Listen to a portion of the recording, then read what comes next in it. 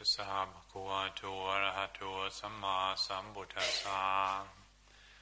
Namo tassa bhagavato arahato samma sambuddhassa. Namo tassa bhagavato arahato samma sambuddhassa. Buddhaṃ dhammāṃ saṅghāṃ namassāmi.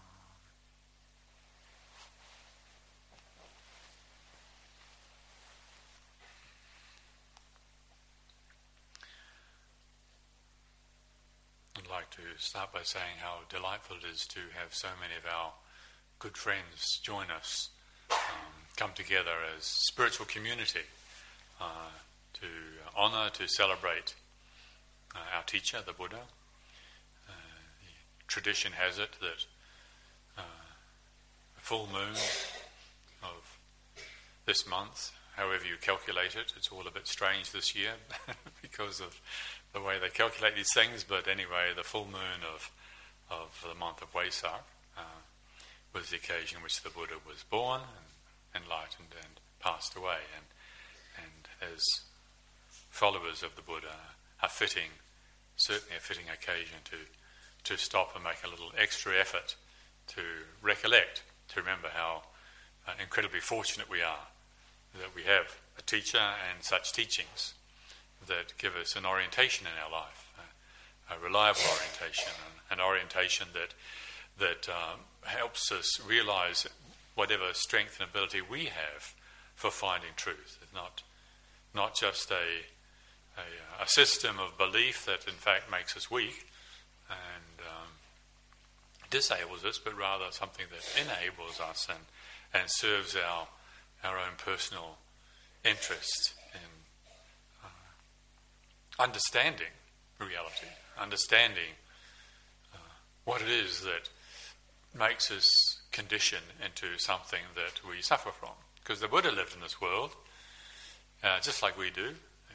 He breathed the air that we're breathing and ate food and slept and all the things that we do, and yet he didn't have any problems, and yet we do. And so what is it that we do that creates problems out of life? Fortunately, he didn't just say, believe in me. He went a little bit further. Well, he went a lot further, actually, and spent his whole life giving very clear teachings. So certainly very fitting to come together and really become as aware as we can of what good fortune we have to have been born at a time when these teachings are around and to have access and opportunity to practice these teachings.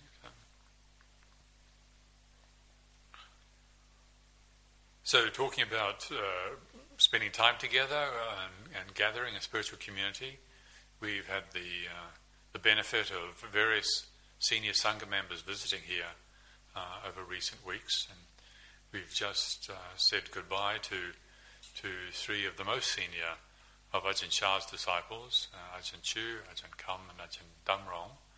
And these were senior monks when I was new in Thailand, and some of them, I don't know if I've even seen them in the last 30-something years. I'm not sure if I've even seen them. I may have glanced them when I passed through Thailand once, but I don't recollect. But it was an honour to have them come and stay with us. Also, Ajahn Jayasaro, some of you will be familiar with him, one of Ajahn Chah's closest Western disciples, lived with him for many years, cared for him for many years, and wrote his biography, unfortunately not translated into English yet, but he's working on it. And he was the abbot of Wat Nanachat for a good number of years and now lives in his own hermitage. So he hadn't visited us here for 20 years, so it was nice to have him visit. And he gave an inspiring Dhamma talk one evening, reminding us all on the complete practice that the Buddha taught. Now it's easy, so long as we're deluded, to just pick up bits of the teachings. And there's that simile in the scriptures of the blind men or blind men and women, I don't know, coming to describe an elephant, right? One grabs the trunk or with a foot and says it's like a tree, another one grabs the tusk, another one grabs the tail, whatever, and says it's like a broom. So, if you're blind, your appreciation of what you're dealing with is limited. And likewise for us, we're blinded by our limited perceptions, and so we have sometimes risk having a limited appreciation of the teachings that the Buddha gave us. And so there's a discourse where the Buddha speaks very explicitly about what it is that we need to do if we want to generate wholesome potential in our lives. Now, of course, we'd all like to be enlightened, but, you can't do that. I mean, if they could just do enlightenment, we'd have done it, right? We've all heard about it a long time ago, and we'd all like it.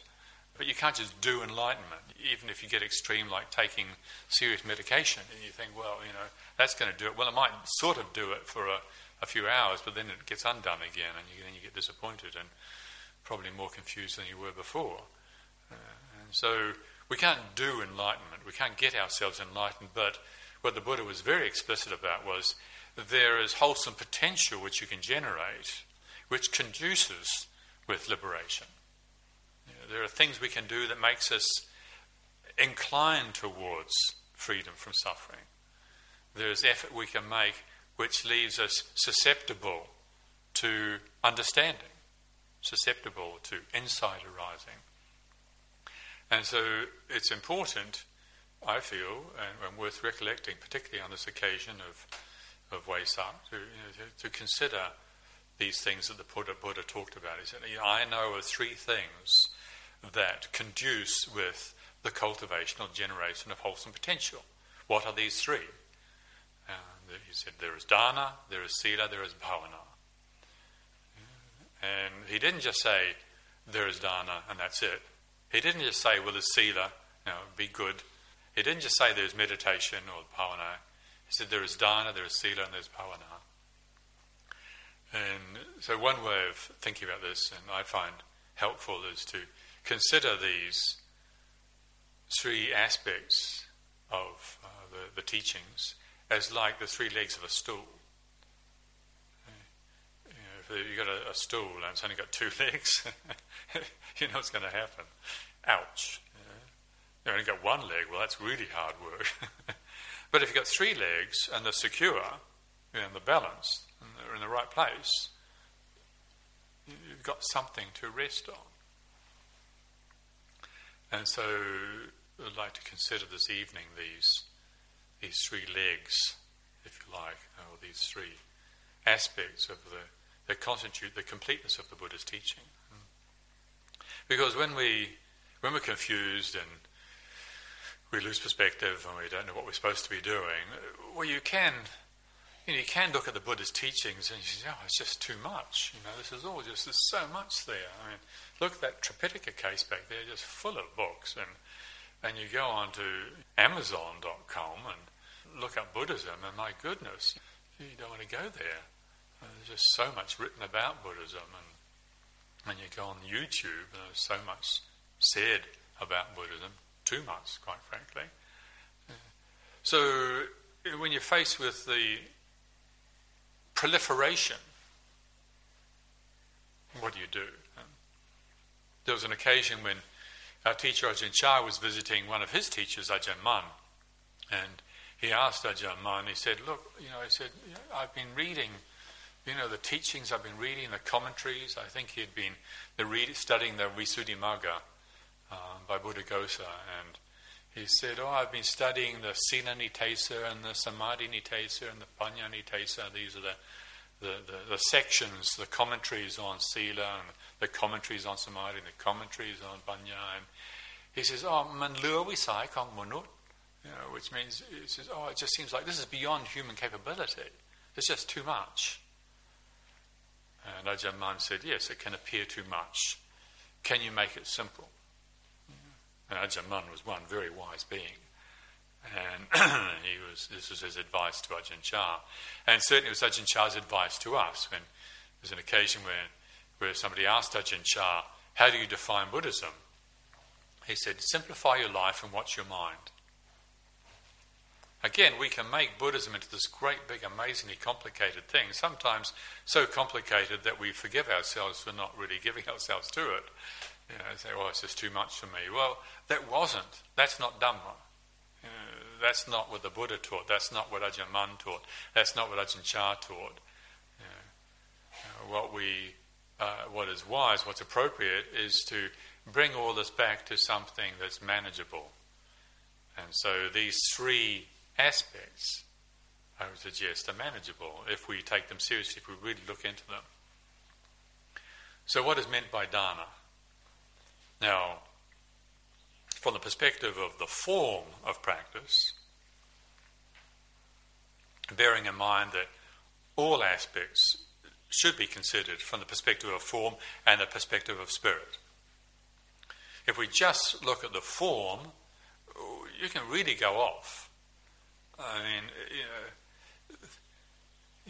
if the Buddhists were seriously concerned with the form of Buddhism, then when the Taliban blew up those Bamiyang Buddhas, Buddhists would have gone and made a problem with their Muslims living next door.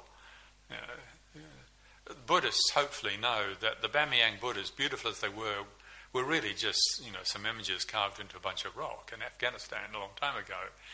I think the evidence is that the archaeologists and the historians were more upset about it than the Buddhists were, and a little bit puzzled. Why weren't Buddhists getting up in arms about it? And so, well, actually, the spirit of the Buddha's teaching is that you don't get up in arms over some deluded fundamentalist destroying a carving. So there's the form.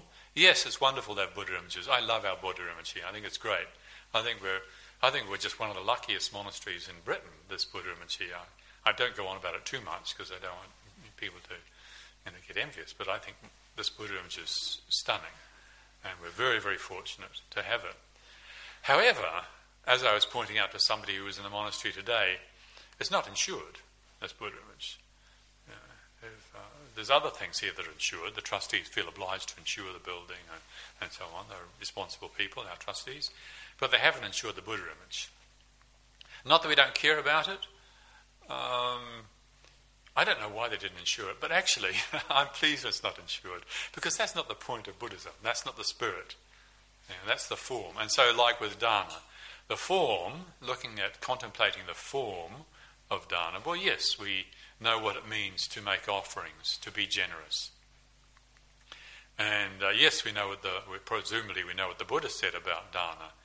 And he said, if people knew what I knew about the power of dana, the power of generosity, if people know what I know about generosity, they wouldn't even eat a single mouthful of food without considering sharing it with another, if there's somebody else there to share it with. And they wouldn't allow stinginess to take root in consciousness. Just wouldn't allow it. But, he said, because people don't know what I know, unfortunately, they do eat without considering sharing. And they do, sadly, allow stinginess to take root in consciousness. So certainly we've read, we know what the Buddha said about it. There's the theory, and we see the traditions of making offerings, whether it's offering candles and incense and flowers to the shrine, and the generosity of people that make places like this possible, coming and making offerings, or the contributions to charities and so on. Now, from one perspective, we know that's a good thing to do. But what is the spirit of dana? What is the point of dana? What are we really addressing with dana? Well, one of the things the Buddha pointed out was that it's a way of generating wholesome potential. Usually, when we give, the tendency is to think that we're losing something. That's the perspective from a contracted, self-referencing ego. That when I give something, I've lost something. But the reality is, actually, you gain something. You gain, well, it can be described in many ways, but I think the most important aspect is what we gain is a more relaxed and easy relationship to self. We do lose something, but what we lose is a burden, the pain of self. Me and mine, and always grabbing for me, always taking for me, always accumulating for me. But what a burden this me is. Not just my possessions and my body, but also my opinions and my rights and my views and my suffering and my practice and the me and mine. What an enormous burden. And how wonderful to be free from that. Well, the cultivation of dana is one of the best ways of addressing that directly. You can do a lot of meditation and be seriously good about keeping your precepts, but if we're overly self-referencing, if we're overly concerned about me all the time, we don't have the spirit of generosity alive within us, then when obstructions arise, they're my obstructions. When problems arise, they're my problems. Even when insights arise, they're my insights. And then the next thing you know, you go start preaching about your insights. And what an unfortunate situation that is. Yeah. So this me and mine is a seriously unfortunate condition to be burdened with. If there's a way of addressing it, we want to get interested in that. Well, dana, there's definitely ways of doing that. And you can see, with all of these, contemplating the spirit of practice with all of these aspects, dana, sila, bhavana, contemplating the spirit of it, we need to be reflecting inwards, like I was saying during the meditation, to really be reading as how does this affect me? When we practice dana, how does it affect us? You might feel when, for instance, when you're giving, somebody I've known for many, many years came to visit the monastery and kindly gave some gifts, generously gave some gifts to the monastery, to the monks and novices. Afterwards he was explaining, he said, after all these years I still feel self-conscious about it. I still feel embarrassed about it. He says, but it doesn't matter, because I still want to do it.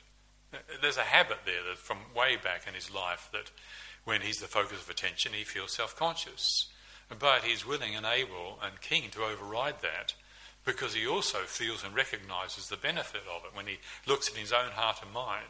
And his meditation's very good, this guy, and he knows that one of the obstruction to development is the self-referencing habit we have. We're always taking the structure of me too seriously, thinking that it's something ultimate. Of course, having a me, having a self is important. We all know that. But it's not ultimately important. It's not what it looks like. It's not solid. It's not that substantial.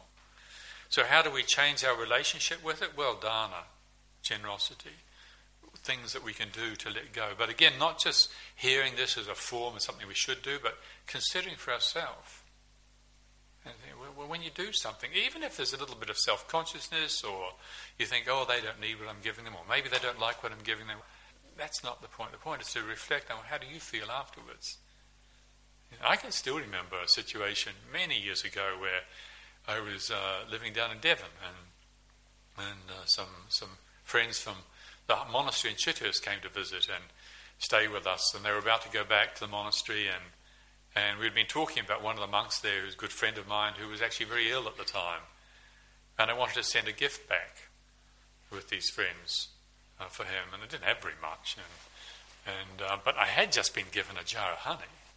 Really nice, organic Devon honey. And I was very pleased with this because I was keen on honey in those days. But what a nice gift to give him. That was the first thought. And then the second thought was, I don't get given honey very often. I'm not going to give him my honey. I'll give him something else. And then the thought came up, well, actually, no, that's not very appropriate. And then I get caught in this tussle. Should I give him the honey? Yes, I should give him honey. I don't want to give him the honey. I don't get given honey very often. If I do, it's that cheap, sugary honey. This is the real McCoy. I don't want to give him the honey. And I think I virtually threw this jar of honey at the person. So take this back to give to so-and-so. And that was the end of my jar of honey. Well, at the most, I could have kept that jar of honey if I wasn't greedy. It might have lasted 7 days, and then we got to give up our honey. We're only allowed to keep them for 7 days, and I could have had 7 days of minimal pleasure out of it. But I can think back. Here I am now, 30-something years later, and I can still remember that the wholesome intention of giving won out over the selfish intention of holding back for me, and that's beautiful. So I quote that, not to talk about my virtue, because it's not that great, but to say that in reflecting on dana, to consider for ourselves, not just to believe what the book says, yes, to heed the words the Buddha said, yes, to observe the rituals and the tradition, but also to consider for ourselves. Consider it inwardly, and also to consider what's going on outwardly. When you see other people who are generous, generally very happy people. People who have lived a very generous, giving life, are generally very happy people. Whereas people who are perhaps even very wealthy, but stingy, not probably terribly happy. That's a sad thing to observe. Or you can observe with children.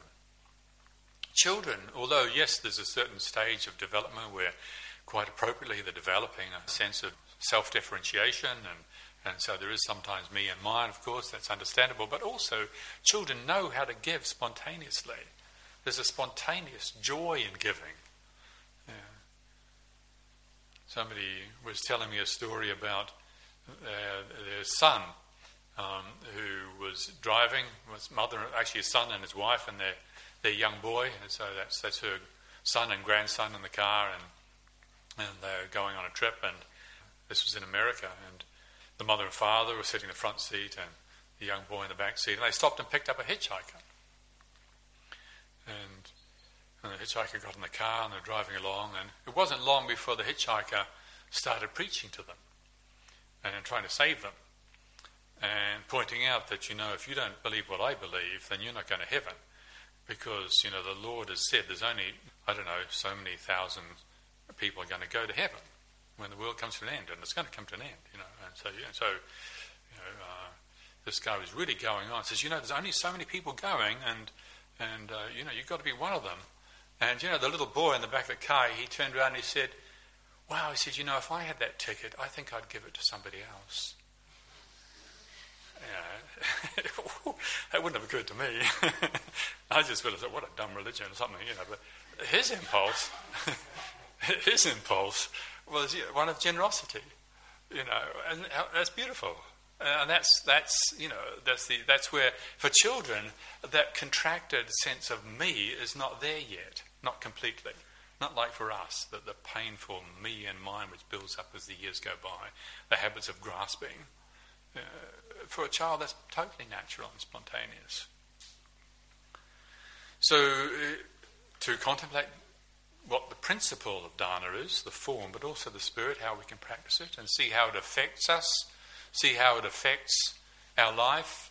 If you're meditating a lot and you're totally self-obsessed and always concerned about your practice and your meditation, maybe what you need to do is to look outside and see the people around you and see the birds. It's winter, the birds need some water.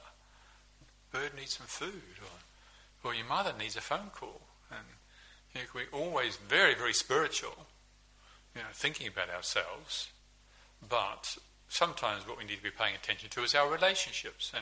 And practicing dana is one of the best ways of cultivating wholesome relationships. So not always looking inwards. Looking inwards is important. Yes, we'll get onto that under Pāvana. That's the third leg. But the first one is also, to get our relationships in balance. Some time ago, I forget now, but some time ago when I was in my kuti and I discovered there was a bad smell around, and I was looking for, where is this bad smell? Is it, a dead animal in here somewhere, or it's my clothes, or the carpet hasn't been hoovered, or what's this bad smell? And I kind of really got worried and kind of concerned about this bad smell and whatever my other senses. As I get older, my hearing's going down, my taste is going down, my eyesight is deteriorating, my mental faculties are deteriorating, but my sense of smell seems to be very acute, and so, which is sometimes quite unfortunate. Anyway, I was a bit concerned about the smell of my kuti, and I don't know, I probably had bad thoughts about my attendant monk not keeping the place clean or something. Well, then I suddenly realised that it wasn't anything to do with my kuti, it was the farmer next door was putting muck on the fields. Here I was just thinking, it's me, my kuti. Well, that's what happens if we are self-referencing too much. And so the place of dana should not be underestimated, as the Buddha said. If people know what I know, about the power of dana, they wouldn't even have a single mouthful of food without considering sharing it. So dana, sila. So we are all familiar with the form of sila, and regularly take the 5 precepts, or if you're so inclined, occasionally take the 8 precepts, add it up, little renunciation practice, or like the Anagarikas here, taking the 8 precepts, or if you end up wanting to live a monastic life, for a while you try it out by keeping the 10 precepts, like Samanera Gambhira here, and if you decide, well, yeah, I'm into this, I could do with a bit more pressure still, you take on 227 precepts, and like the monks do, and so that then then the pressure really builds up, and it helps you. Supposed to help you work hard at paying attention inwardly. That's the point. The form is the precepts, but the point is to help you look inwardly, to see your intention. What is the intention? Where are we coming from? If all we do is busy keeping the form, being very, very good men and women, behaving ourselves impeccably, it doesn't necessarily lead to well-being. One can be so squeaky clean on the level of keeping precepts, but you just get busy judging other people for not being as virtuous as you are. So just keeping all the rules, the letter of the rule, that's not all there is to it. There's also the spirit. And so, as with dana, stopping and considering, how does it affect me when I keep precepts? Or if, unfortunately, if it does happen that you don't keep your precepts, then what is the effect there? And so if we're considering like this, then maybe you start to get an appreciation of what the Buddha was pointing to when he was talking to his attendant monk, the Venerable Ananda. When the Venerable Ananda asked him, Lord, he said, what is the point of sila? And the Buddha answered back, said the point of sila is for generating freedom from remorse. Well, again, that's not something that would have occurred to me. I would have thought something like social organisation or something. But the freedom from remorse, so the Buddha knew that if there isn't freedom from remorse, then whatever other good stuff that we're doing, whatever bhavana we might be doing, or for that matter, whatever dana we might be doing, doesn't really bring the full benefit. The Yamajajin Cha used to say was, we would dye our robes regularly. In the monastery you're given white cloth, usually, and we would dye the robes. But if the cloth is dirty, if it's greasy, before you put the dye on, it doesn't take. You put a lot of work into creating this dye. In those days we would, I think still now the monasteries, they chop up jackfruit tree. I don't know if some of you know what jackfruit is like, a particularly yummy fruit that unfortunately we don't have in this country. But the trunk of it, when you get into the heartwood, it's got a lot of sap in it, which it provides a very good dye, just this colour. And it takes a lot of work, a lot of chopping the wood up into fine chips and then boiling it up and then concentrating it down until you've got a liquor, a dye, which is really concentrated, and then you dye your robes in it. But if you don't wash your robes first, then all that work goes to waste. And so it is with a lot of the spiritual effort that we make. If the heart is not free from remorse, well, unfortunately, a lot of the good effort doesn't bring the benefit that it could. So living a life of harmlessness, which is what the precepts are all about, is not taking advantage of people, not acting aggressively, not acting abusively, not abusing power. That's the principle of the precepts. The form and 5 precepts we know, but as we apply them in our daily life, with our restraint with regards to body and speech, then in the process we start to become aware of the inner motivation.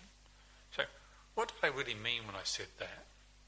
Well, actually I don't know, I can't tell, because my mind is so confused. And so, well, who's responsible for the confusion? I am. oh, I better look more closely. You know, we don't know our own hearts and minds, then, as I was saying during the meditation, we're vulnerable. And also, as I was saying, the good effort that we make, whether it's the generosity or the meditation we might be doing, a lot of the benefit is lost. The image that really sticks in my mind is again in our monastery, early days in Thailand, and these days I think they've got electricity and they've probably got running water, but in those days Ajahn Chah wouldn't allow to have electricity in the monastery, and every day at 3 o'clock in the afternoon we used to do water hauling, Dak Nam, pulling water from the well, and hard work, very hot and sweaty, 3 o'clock in the afternoon, and you're not only pulling the water up from the well, then you've got to carry it on bamboo poles and pour it to where you go and have a bath, pour it to a place where you wash your feet, and there's a lot of jolly hard work, very sweaty work. Well, can you imagine if we have these metal tins, if you went and punched a whole lot of holes in the tin? Well, that's not very intelligent, is it? Because you're doing all this hard work, and then you're losing a lot of the benefit. Well, so it is with sila, that if we're not living a life of integrity, if we don't have self-respect, then whatever other wholesome potential we're generating, there's a risk we're going to lose it. It's like in business. Maybe you've got a very good business idea and you've got everything set up, but you've got some crooks working for you and they're just siphoning off all the profit. So you want to find out who's the crook around here and tell them to clean up their act or go somewhere else. Yeah.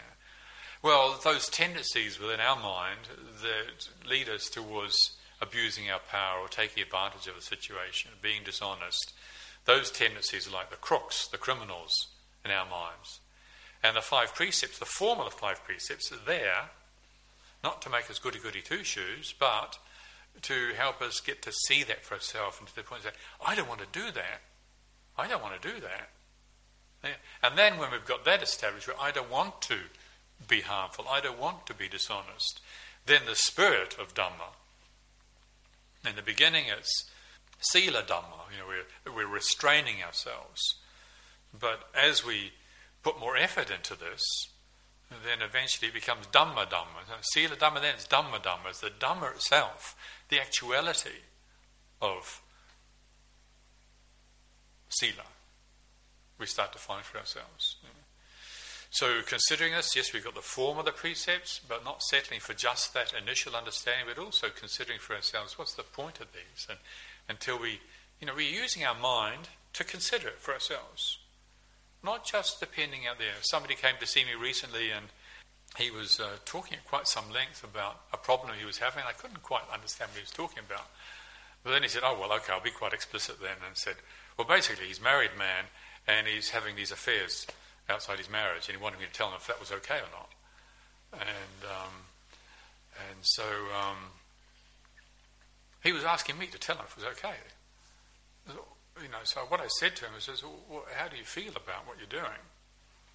I didn't want to give him just something else, some external authority that he can then say, oh, well, Ajahn so-and-so said I could or I couldn't or whatever. And I didn't want to do that. And so with this fellow, I said, well, do you feel contented? I mean, he kind of tried to justify it for a while. And I said, well, I said, well, if you felt contented, you wouldn't be coming to see me. But our habits to lie to ourselves are such that we can be doing stuff that on one level we know is not right and still trying to kid ourselves. Yeah? So that's why it's very important that with the precepts we're not just trying to keep the form of the rules, but we're also using it to go in and look and ask ourselves, what is my motivation? We've been learning to be really honest. Really, impeccability is another word. You want to translate sila. What is sila? Well, it's integrity. It's also impeccability. And maybe you can find your own word. So that's also part of contemplating the spirit of these Dhamma principles, is finding our own word for it. So dana, sila, we've got 2 of the 3 legs of the stool, and so the last one is pāvana.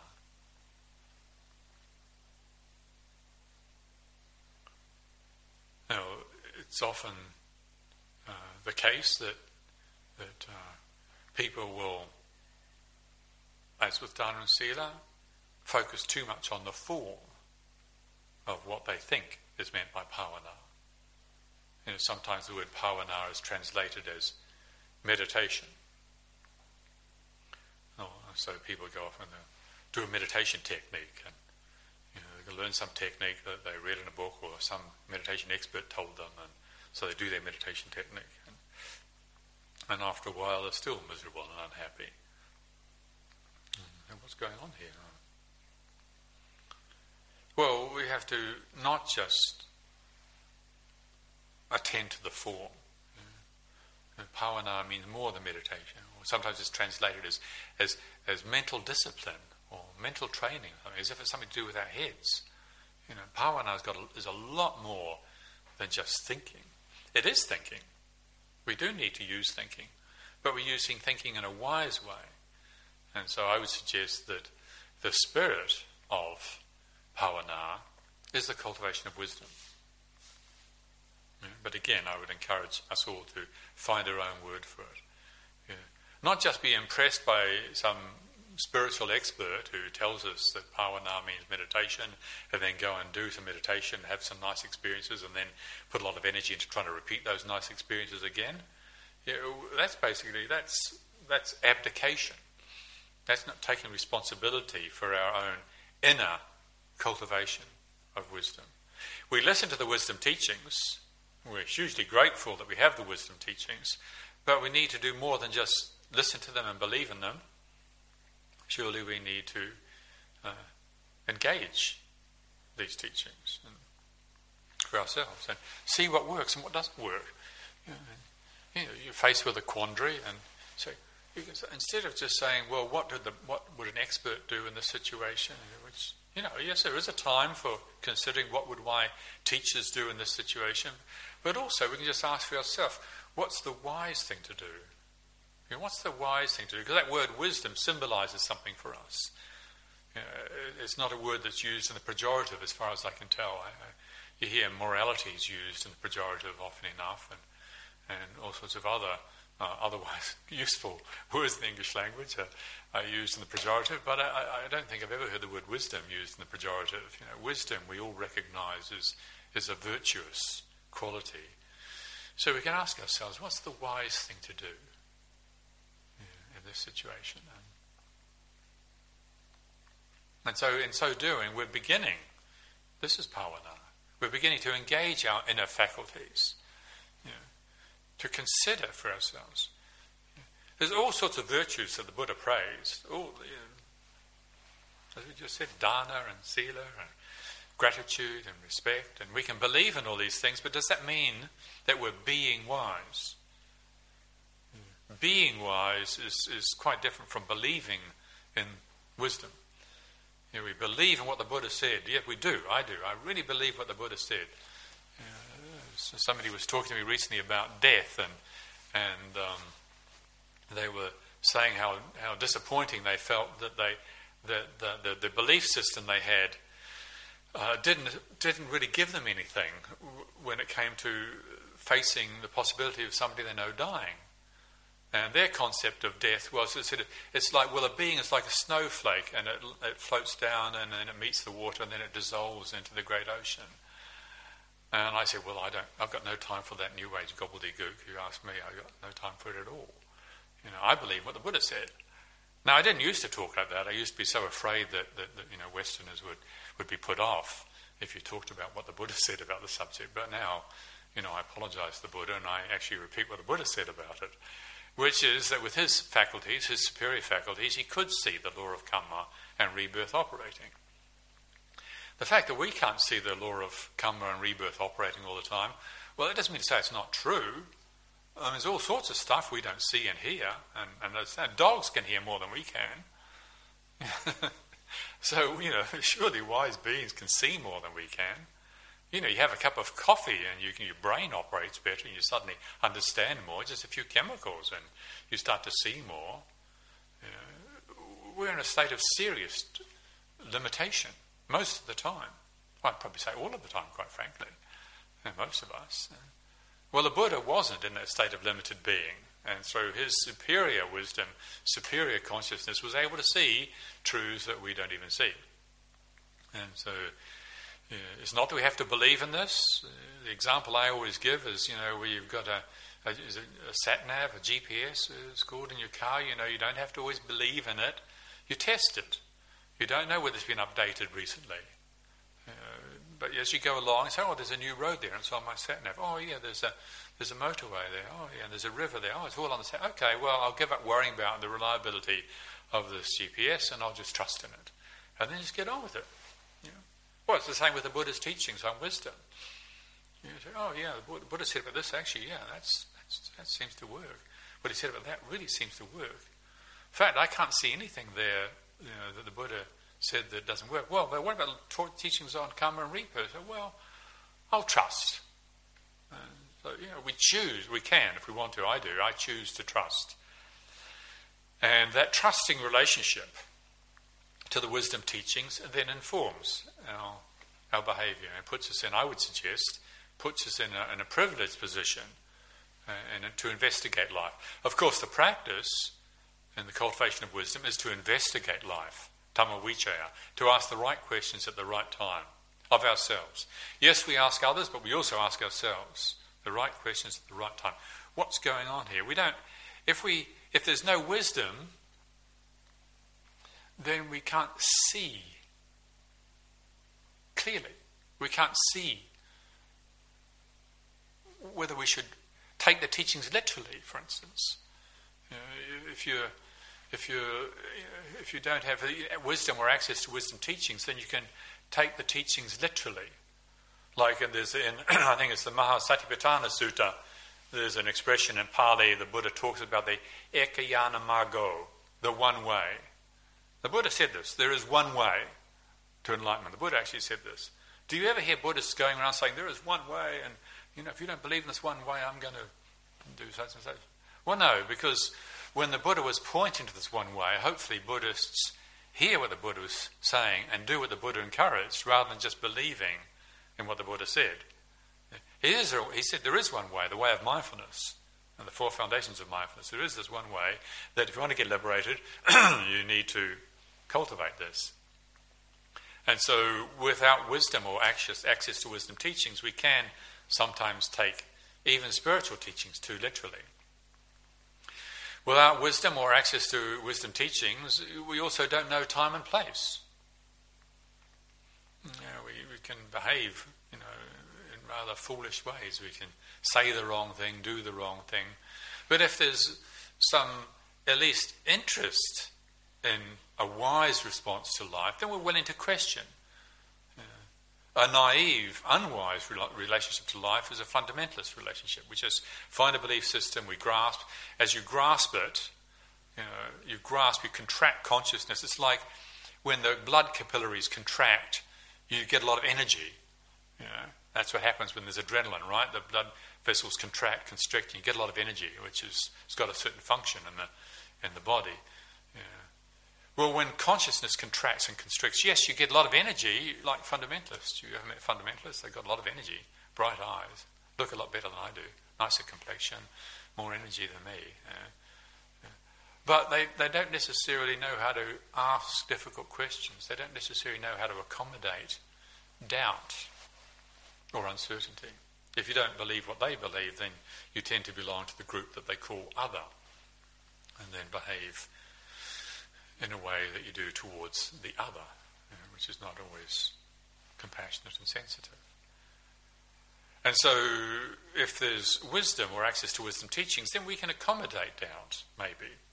Or at least we can allow for uncertainty. We can question even our own beliefs, our own assumptions, our own views that we have. And in talking about time and place, there was Ajahn Kusala, I think, told me about this encounter he had when Ajahn Kusala, who I don't know if you've met, he's just moved from Canada. He's now taken up abbot in the monastery in Wellington, and he had, I think it was an attendant, a young Burmese boy student, I think was his attendant, and he introduced him to his mother. And as he introduced this young student whose English was not perfect. Anyway, he introduced him to his mother, and the young student said, "Oh, I can see that when you were young you must have been very good looking." And well, I don't know, maybe in Burmese you can say something like that, but to an elderly Kiwi woman you don't say things like that. That's not, that did not help the relationship. That if we're willing to question our assumptions, we can be cautious about the things that we say. It leads to empathy.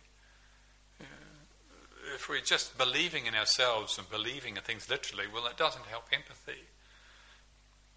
Or in my own case, I was travelling on a train and sitting down the end of the carriage, and Jenny was just going along, and I'd been up and went to the bathroom, I think, and came back and sat in my seat, and then not long after that I saw this elderly woman kind of wobbling down the corridor towards me, and she was in a terrible state. I mean, like a real, very unkempt and wobbling all over the carriage, quite elderly, and just embarrassing behaviour. Some such unwholesome thought I was having.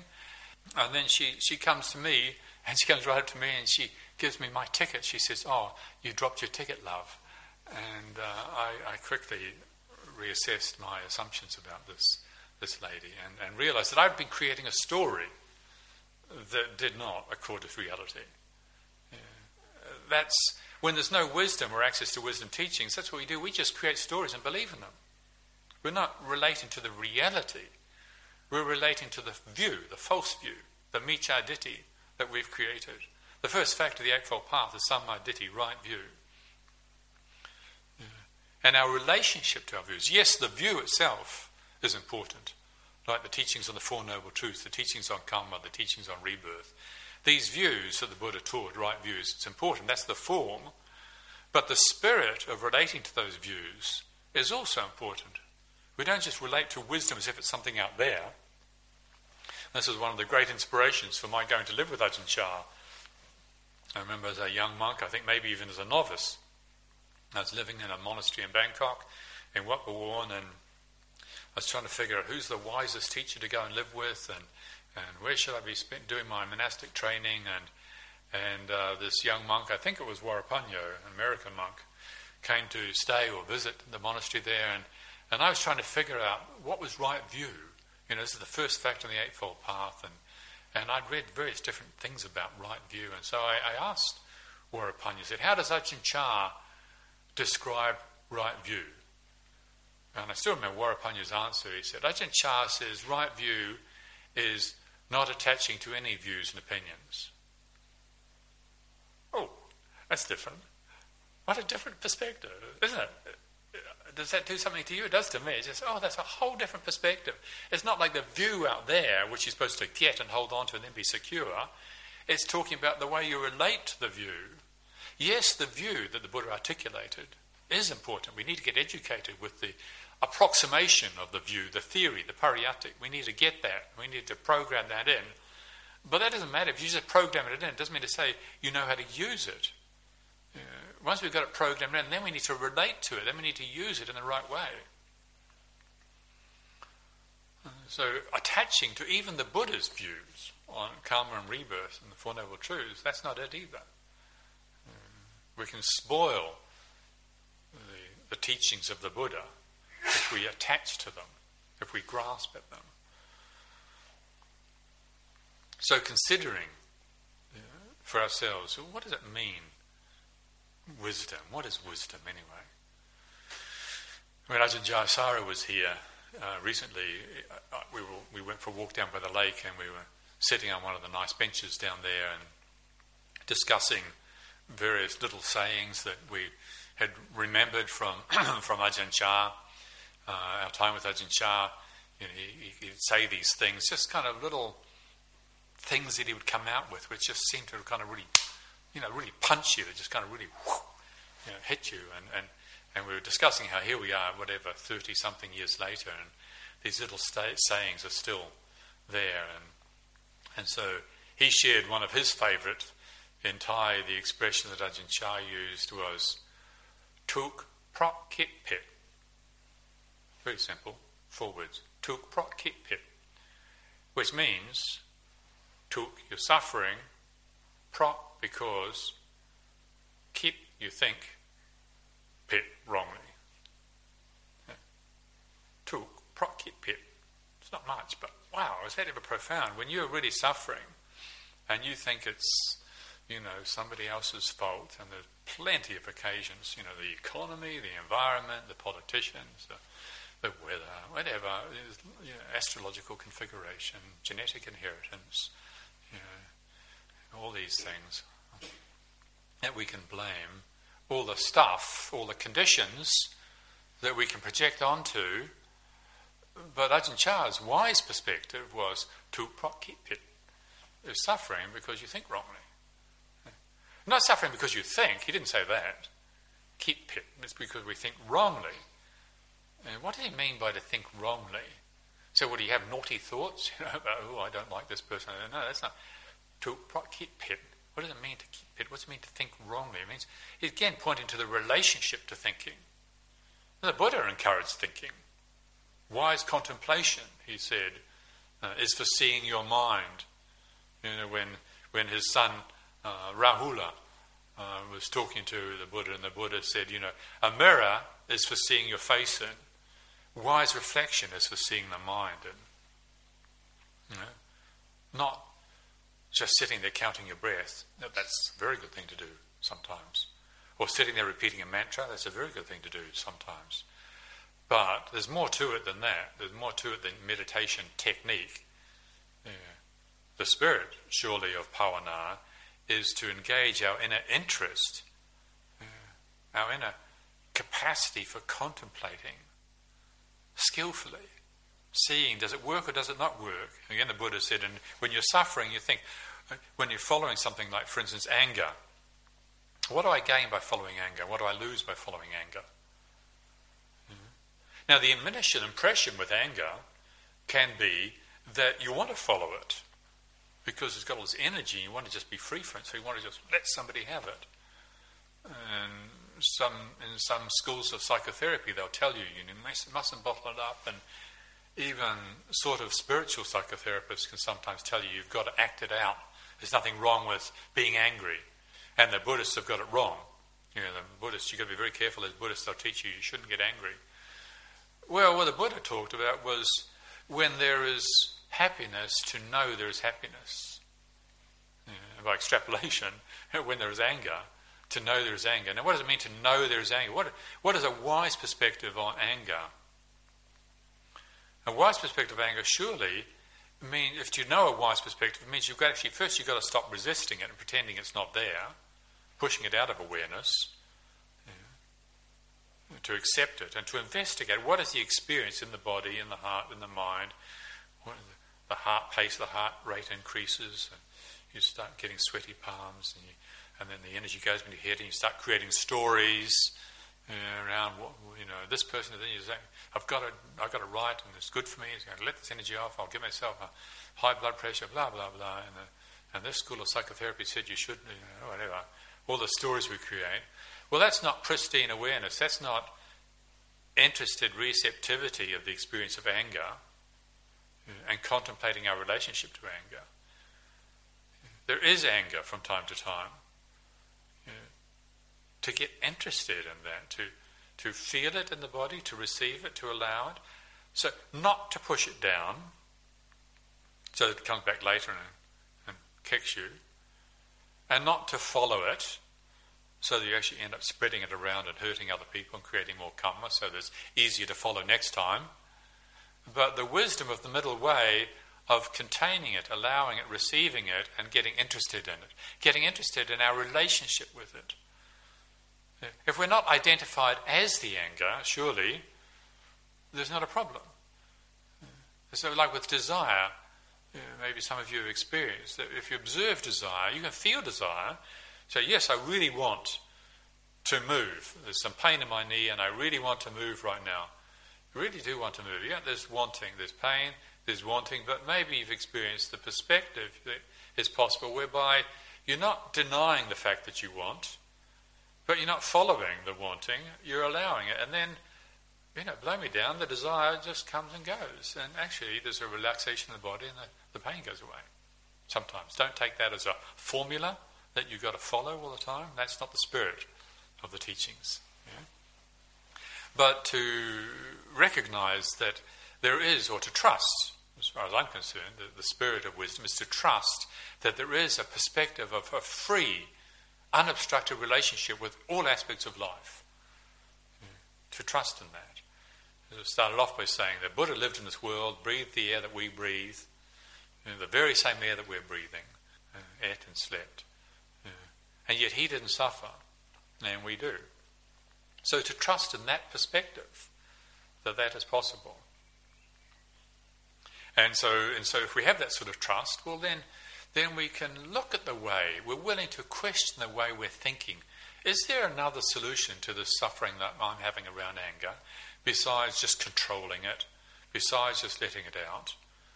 Maybe look at the way we're thinking about anger, the very way we're thinking about anger. Our relationship to thinking. Learning to stop thinking. Learning to listen to the space that's there, that thinking is taking place in.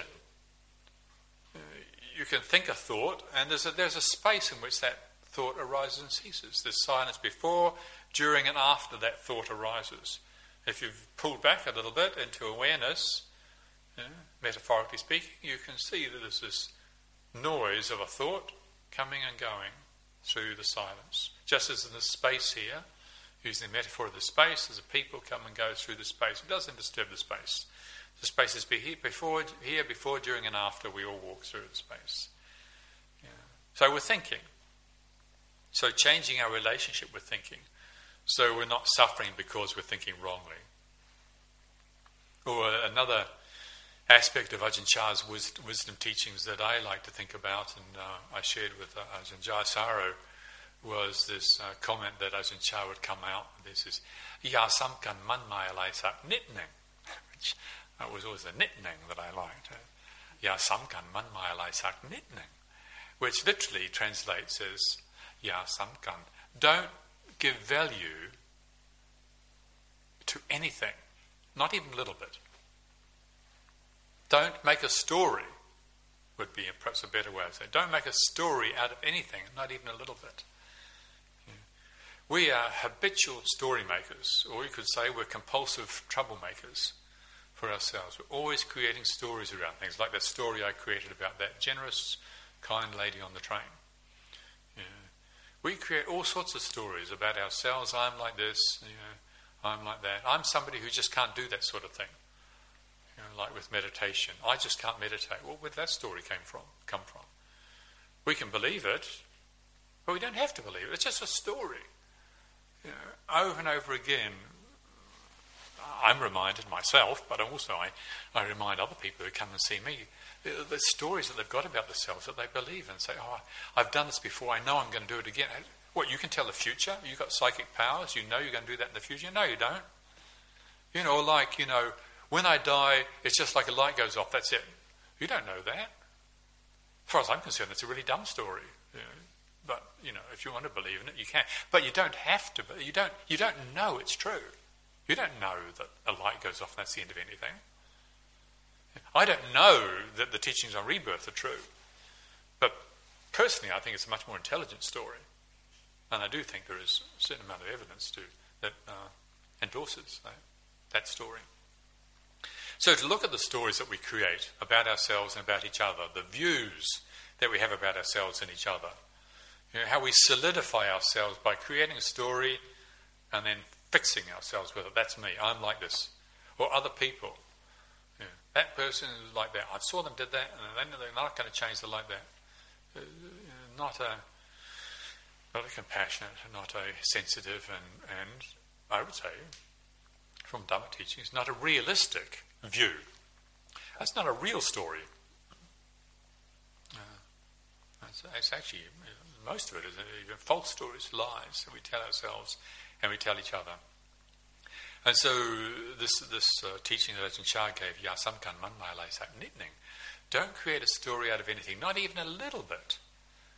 Now, of course, that's the principle. One can't stop creating stories as an act of will. But the Buddha did stop creating stories. The Buddha didn't create these stories from his enlightenment onwards. And you know that you would have heard that most famous expression where the Buddha said, your ridgepole is broken. No more house building. We're building abidings all the time. Every time we create a story about ourselves, we build this little world, this little house, this little room that we can live in. This is me. I'm like this. And I'm safe now. I know that I'm a seriously limited, inadequate, hopeless human being. It's always going to get angry for the rest of my life. And if I'm lucky, when I die, I might get reborn as another human being, but probably not. Then maybe you've got such an unpleasant story. Or maybe you've got a very positive story about yourself. Maybe you think you're absolutely wonderful. And then you get around being obnoxious and irritating everybody. That's not a useful story either. The world doesn't need it. You don't need it. The truth is, we've all got some wholesomeness and we've all got some unwholesomeness.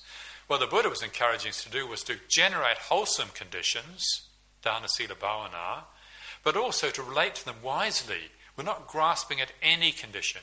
Any condition grasped at leads to suffering. Any condition grasped at leads to suffering. But even this habit of grasping is not something we're just supposed to idealize about and say, you should stop grasping. You can't stop grasping because you think you should. That's a very initial relationship to Dhamma. That's how we start off, by idealizing. But as we progress, we start to realize, actually, no, we can't just idealize about how I should and shouldn't be. Let go of that should and shouldn't be stuff and come back and say, how is it now? Don't be afraid of really accepting the fact that we lie to ourselves. We tell ourselves lies all the time. It feels good to tell the truth. I was sharing with the community the other day how I remember when I was about 36, I had this impression came to me that I was going to die one day. Now, of course, I had known that for quite a few years. In theory, I was 36. I kind of realised it was going to happen probably from about the age of 5 or 6 onwards. I'd kind of registered this, but I didn't really take it on board that it was going to happen to me. And I don't think there's anything wrong with that. I think that's about the right time to really start registering such things. Up until that point, the veils of delusion are pretty dense. Even if it takes a bit longer before really the message sinks in. I'm going to die one day. Anyway, having this thought, this wonderful feeling came up. I'm going to die one day. And it did occur to me, you're feeling good about that. What's wrong with you? And I know Woody Allen, he always talks about his death obsession. And he always spends a lot of money going to see therapists to try and deal with his death obsession. Maybe there's nothing wrong with it. Maybe Woody Allen's got some virtue, to consider our mortality actually is common sense.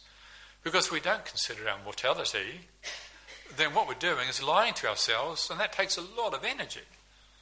Like telling yourselves you're not going to die, that's a serious lie. I mean, how many million people have lived on this planet, and not one of them has ever been immortal, despite some of the religious beliefs in China. There are no things as immortal as far as Buddhists are concerned. Not one of them has ever been immortal. Every single one of them has died. And yet we still tell ourselves this story that we're not going to die. That gobbles up a lot of energy. So to actually come around to not lying to ourselves anymore and just say, in all honesty, I'm going to die one day. So what a relief. That's joyful. Of course, we don't then go to the other extreme and enhance it. Don't want to do that. Certainly not. That's missing the point as well. So don't be afraid to admit even the unpleasant things when they come into consciousness, like the fact we lie to ourselves about all sorts of stuff. To be able to admit our faults. When we see our faults, it feels good to admit it. Again, of course, not indulging. The middle way is between denying and indulging. Denying the fact that we're lying to ourselves all the time and indulging, both extremes, neither extreme works. Like you suddenly realise you've been lying to yourself about being a conceited, obnoxious human being, looking in the mirror, thinking how wonderful you are and listing off all your virtues and just can't wait to go out there and share your radiance with other people. If you have such a predisposition, and then one day you look in the mirror and you think, oh my God, how could I have been doing such a thing? I'm a total creep. I'm just an obnoxious, total creep that doesn't reserve anybody's respect, love, or affection. And then we indulge in it. Well, that's not it either. So it's not denying, it's not indulging. The wisdom of the middle way is that ability to reflect, to get interested in the reality, and to consider it. We're not grasping it. We're not getting lost in it. And so, considering the form of the wisdom teachings, yes, reading the scriptures, yes, listening to the teachings, but also considering for ourselves, when we act in wise ways, or we see other people acting in wise ways, what is the result? When we see other people acting in foolish ways, when we act in foolish ways, what is the result? So on this occasion of celebrating, honouring the life and the teachings of our great teacher, the Buddha, I'd like to offer these hints at the three legs of the stool, the three legs of the chair on which our practice can rest. Thank you very much this evening for your attention.